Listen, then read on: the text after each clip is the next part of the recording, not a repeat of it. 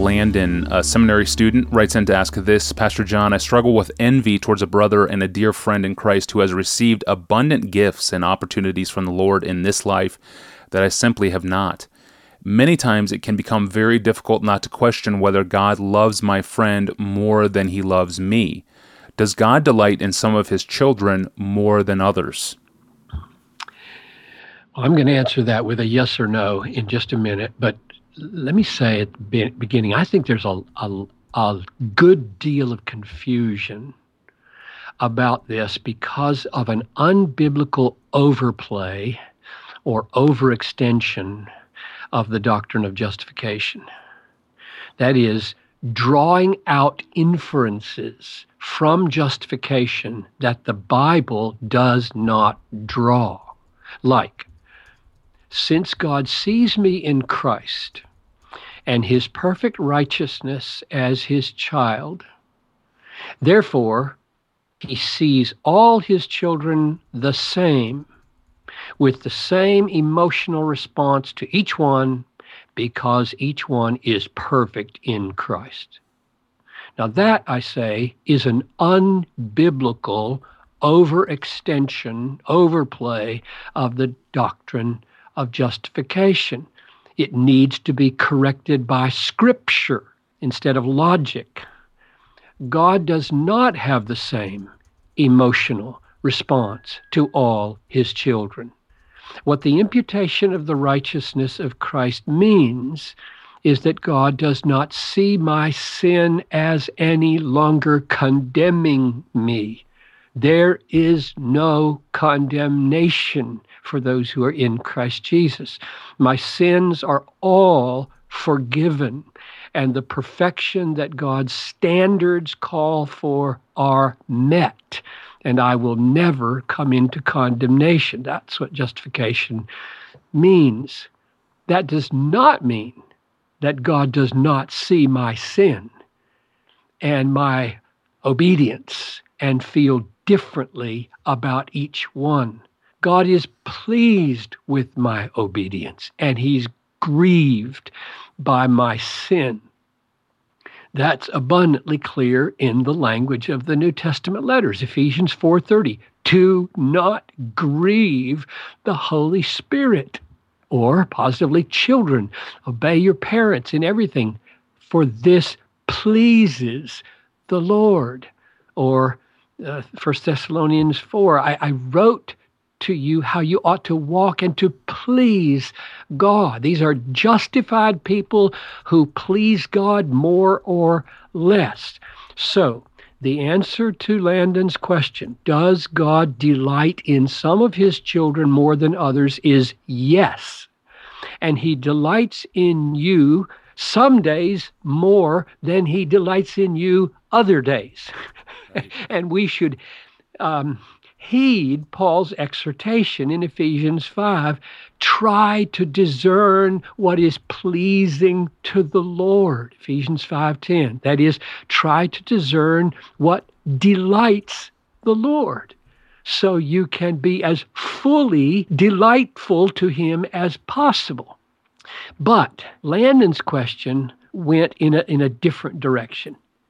When a brother has superior gifts to mine, is this a sign that God delights in him more than me? That's a different question. Right.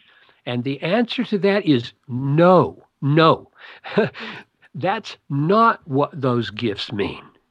God chose the worst man he could find on the planet to give the greatest gift of apostleship to, Paul the murderer, so that it would be clear these gifts were owing to mercy, not merit.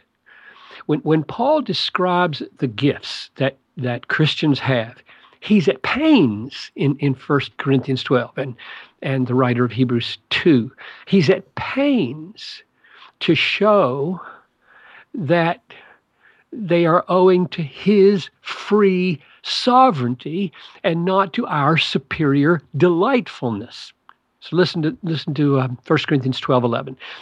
All these gifts are empowered by one and the same Spirit, who apportions to each one individually as he wills.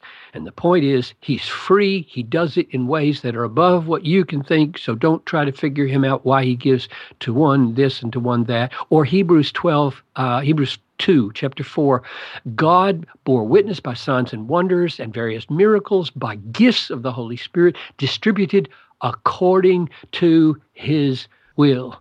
And if we start to ask, but can a person with greater gifts please God more than one with lesser gifts? The answer is absolutely not. Why?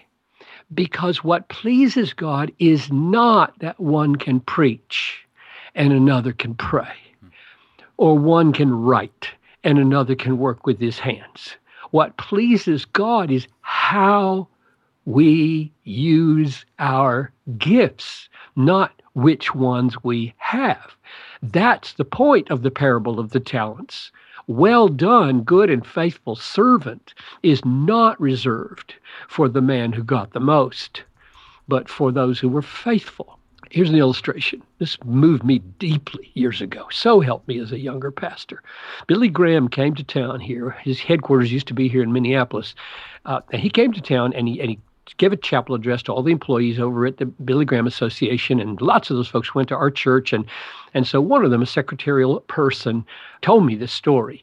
He said to them in chapel that he expected some of them would receive greater rewards in heaven than he would. When they responded skeptically, which they did, he could see it on their faces, he became very serious, she said, and said, "Do you not understand that God rewards faithfulness, not fruitfulness?" Oh, that line just made a huge difference for me. The faithful use of a small gift elicits more delight in God than the poor use of a huge gift. So envy, that's the question here. How to get over this envy. Envy is a trust issue. Do we believe that God is good and strong and wise and gives gifts in the very best, wisest way for his glory and for our joy? Or do we want to say to God, well, I would have given them out differently and done a better job of it? No, we don't want to say that. It's a trust issue, and he's worthy of our trust. So preach to yourself the sovereign goodness and wisdom of God in the gifting of his people, and preach the freeness of his grace in doing it. That's very, very good. Thank you, Pastor John. And thank you, Landon, for the honest question. For more on envy and jealousy, see episodes number 151 and 152 in this podcast. They are respectively titled Battling Envy and Battling Jealousy. You can find those episodes and over 400 others on a mobile device using the free Ask Pastor John app for the iPhone, the iPad, and the Android. There's a lot of episodes, so we built in a search bar at the top of the app to make it easy for you to search the titles of all those episodes and to find answers to the pressing questions of your life. Well, when we pray to our triune God, should we pray to the Father or to the Son or to the Holy Spirit? It's a very common question, and tomorrow I'll ask Pastor John. I'm your host, Tony Reinke. Thanks for listening to the Ask Pastor John podcast.